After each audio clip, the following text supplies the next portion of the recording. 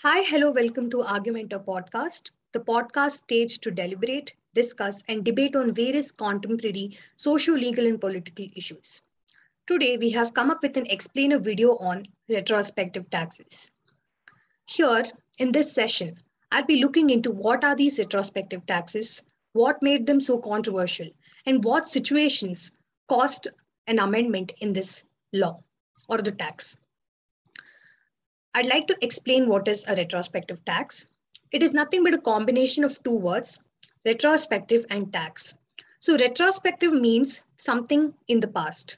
So, as per these taxes, even if a transaction has happened in the past or a deal has happened in the past, it could still be taxed in the current law. For example, if I run a company and I'm following the tax laws in India, and I'm paying my regular taxes. So if there is an amendment in the law, even in 2021, I can still be taxed for a deal or a transaction that I completed back in 2016. So this is levying retrospective taxes on a particular deal or a transaction. Now, the Taxation Law Amendment Act of 2021. Now here, Lok Sabha passed the bill to scrap the controversial retrospective tax that was introduced back in March 2012. Now, let's explore what was the reason the retrospective taxes were introduced back in 2012. So we need to go back to the year 2009, where Hutchinson Whampoa was a company that was operating in India and it decided to exit India for various reasons. And Vodafone was a conglomerate, an MNC, which was looking forward to diversify its holdings in India.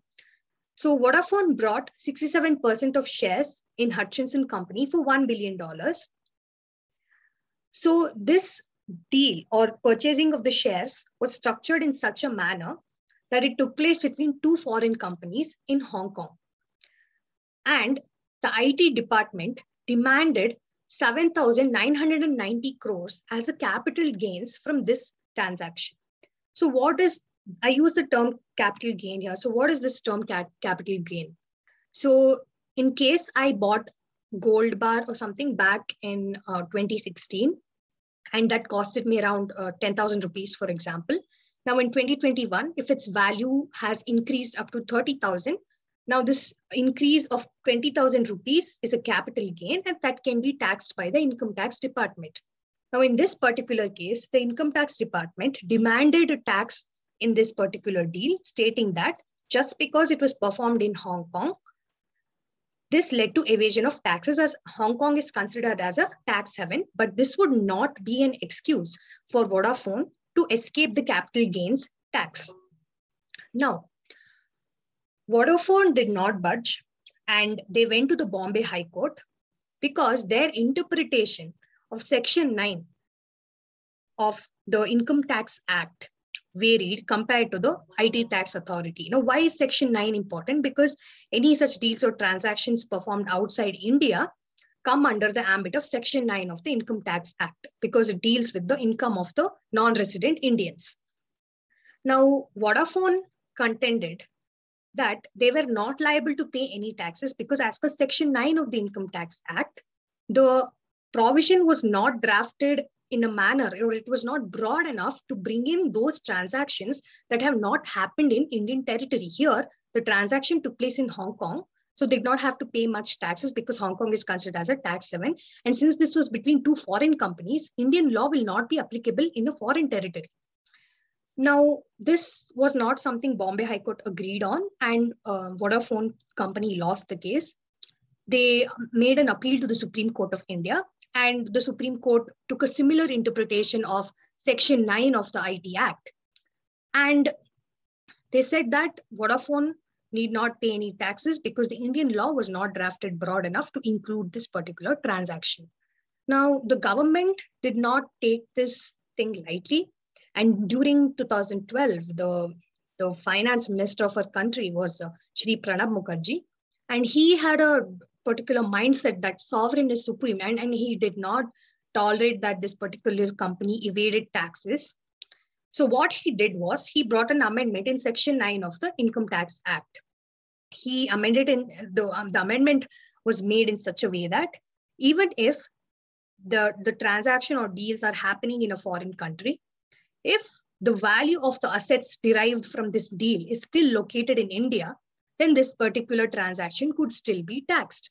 So taking example from the Vodafone case, even if the deal was structured in Hong Kong, since their assets were all located in India, this deal this deal could still give to capital gain, and this could be taxed by the income tax department. Now, this principle was in fact good, but the main problem was that the amendment was made in a retrospective sense, as in after 1962, from 1962 to 2012, whatever such deals have taken place outside the Indian territory by non-resident Indians, even such deal could be taxed. So this was a retrospective tax demand that was being made. Now, this was not a welcome move from many of the people or from the investors, because tax certainty is something that an investor looks into before commencing his operations in that particular country. Further, two main problematic points in this amendment was that the legislature did not pay heed to the argument or any decisions given by the apex court of the country, because Supreme Court had clearly opined that Vodafone need not pay the tax, but under this particular new amendment, it had to pay the tax, because even the memorandum to explain the provisions of the bill had this to say: certain judicial pronouncements have created doubts about the scope and purpose of Section 9 and 195 of the Income Tax Act. And further, this amendment is being made in order to bring a clarification in this aspect. Now, this particular explanation completely disregards the judgment of the apex court of the country. Secondly, a committee headed by another eminent person, Mr. Damodaran, on this particular amendment said that it has often been said that death and taxes are equally undesirable aspects of human life. Yet it can be said in favor of death that it is never retrospective. Retrospective taxation has the undesirable effect of creating major uncertainties in the business environment and constituting a significant disincentive for persons wishing to do business in India. While the legal powers of a government extend to giving retrospective effect to taxation proposals, it might not pass the test of certainty and continuity. This is a major area where improvements should be attempted sooner rather than later. Now, Vodafone, after this, realized that the government is not going to change its stance, and it invoked the bilateral investment treaty between India and Netherlands, which was signed back in 1995. What does a bilateral investment treaty mean? It means that two countries form an agreement or a treaty that the companies in their particular territories or jurisdiction will be given a fair and equal treatment. Now, Vodafone invoked a bilateral investment treaty between India and Netherlands. But how is that possible? Because Vodafone is a UK-based company. But it was a very smart move from them. And they said that since Vodafone also has a Dutch unit that bought the shares of an Indian firm, so this is made as a transaction between a Dutch and an Indian company. So this case went to the Permanent Court of Arbitration. And recently, the court ruled that India has to reimburse 40.3 crores to Vodafone. And it has agreed to the fact that because the amendment in 2012 on the retrospective taxes was in fact a way of India dishonoring the bilateral investment treaty between India and Netherlands. Moving on to the second case I wanted to discuss is the Kane arbitration case. Now, this issue began again between 2006 to 2007, and Kane India were a total of 9 subsidiaries or 9 companies in India, and its parent company is located in UK. Now, in 2006, what the parent company did was they created kind of like a shell company, that is Kane India Holdings Limited, which was incorporated in New Jersey. And they transferred the shares of all these 9 subsidiary companies located in India to Kane India Holdings Limited. And after the initial public offering of Kane India was completed, the shares were all transferred back from Kane India Holdings Limited to Kane India Limited. Now, because of all the movement of shares between these companies, there had been a capital gains increase of 24,000 crores. Now, the income tax department took note of this particular transaction and it did not let it go. So, and again, we had in 2012, the amendment brought and the retrospective taxes were introduced. So this case was again picked up by the income tax department. The case was first fought in the Income Tax Appellate Tribunal, but Kane India lost. And it again invoked the bilateral investment treaty between India and UK, because here Kane India Limited was a UK-based company, and they said that India was again dishonoring the bilateral investment treaty between India and UK by not giving equal opportunities to Kane India Limited.